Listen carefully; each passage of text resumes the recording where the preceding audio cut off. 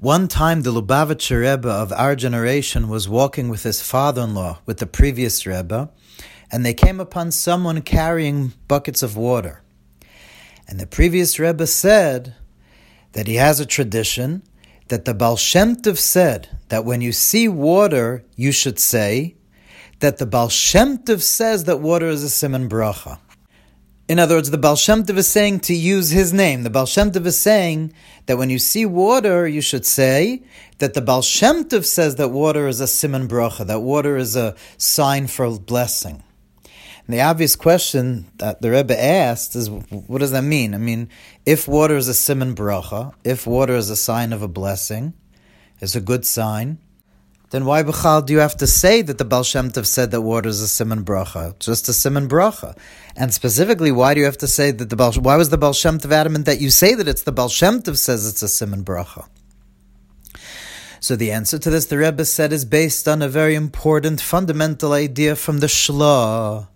My great-great-great-grandfather, the holy Shlah HaKadosh, speaks about a fundamental idea when it comes to our davening, that we have to know this idea from the Shlah.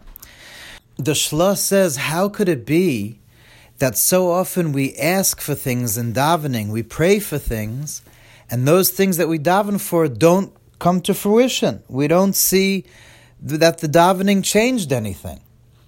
Seemingly, as the Shlah, we make a bracha. One of the brachas of Shemona Esrei of the Amida is Shemei Tefillah, Shema Koleinu, Baruch Ata Hashem Shemei Tefillah.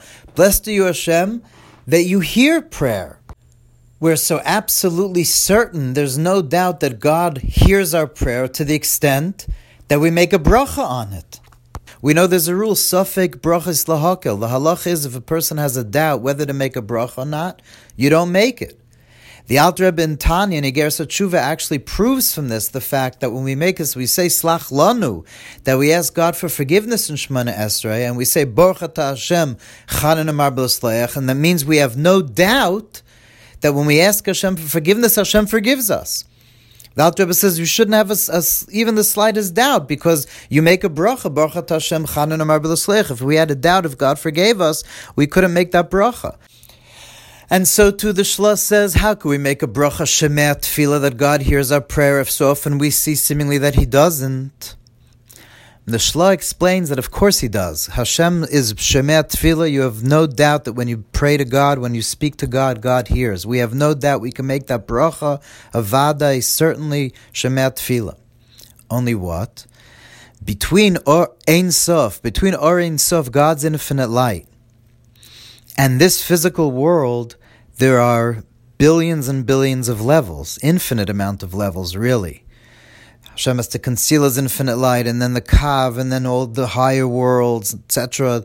It comes down through the chain of the worlds till with the 10 spheres. It's a whole long journey from Or Ein Sof to manifest the light that we have in this world. So when you daven, you're davening to Hashem in His essence. And so every time He hears your prayer and He responds, He sends His light. When we bring about what's known as Mai Nukvin, the feminine waters, the feminine moisture, that which is known as Isrus de Lasata, the awakening from below, always Hashem responds with the Mai Tchurin, with the male water, with the Isrus de La'ela. Hashem always responds with awakening from above. So yes, the Shlah says, every time Hashem sends His light down. But the problem is that it could get stuck in one of the spiritual worlds.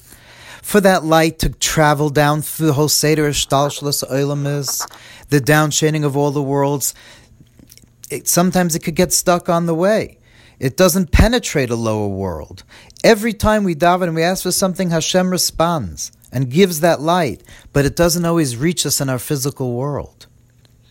And that's why the Baal Shem Tov said to say that the Baal Shem Tov said that water is a siman bracha. Because the Rebbe explained once, the Baal Shem Tov's whole inyan, what's the whole inyan of Chassidus? The whole inyan of Chassidus is to show that there really is no difference between uppermost, highest world and the lowest level in this world.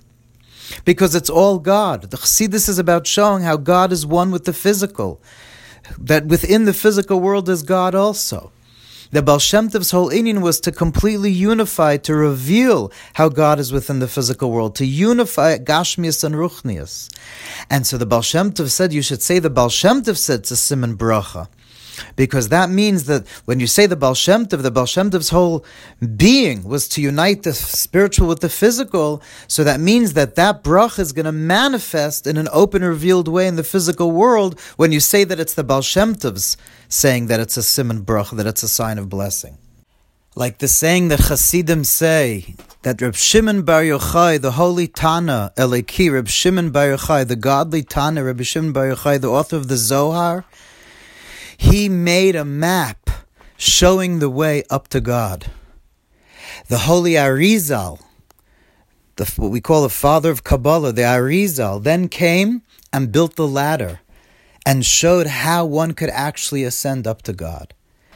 And the holy Baal Shem Tov came and said, you don't need a map and you don't need a ladder because God is right here. You don't have to ascend anywhere. Within where you are is Hashem.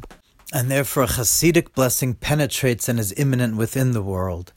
And this connects to the very big thing this year that's happening, that Yutas Kislev comes out on Tuesday this year, which we'll learn about tomorrow.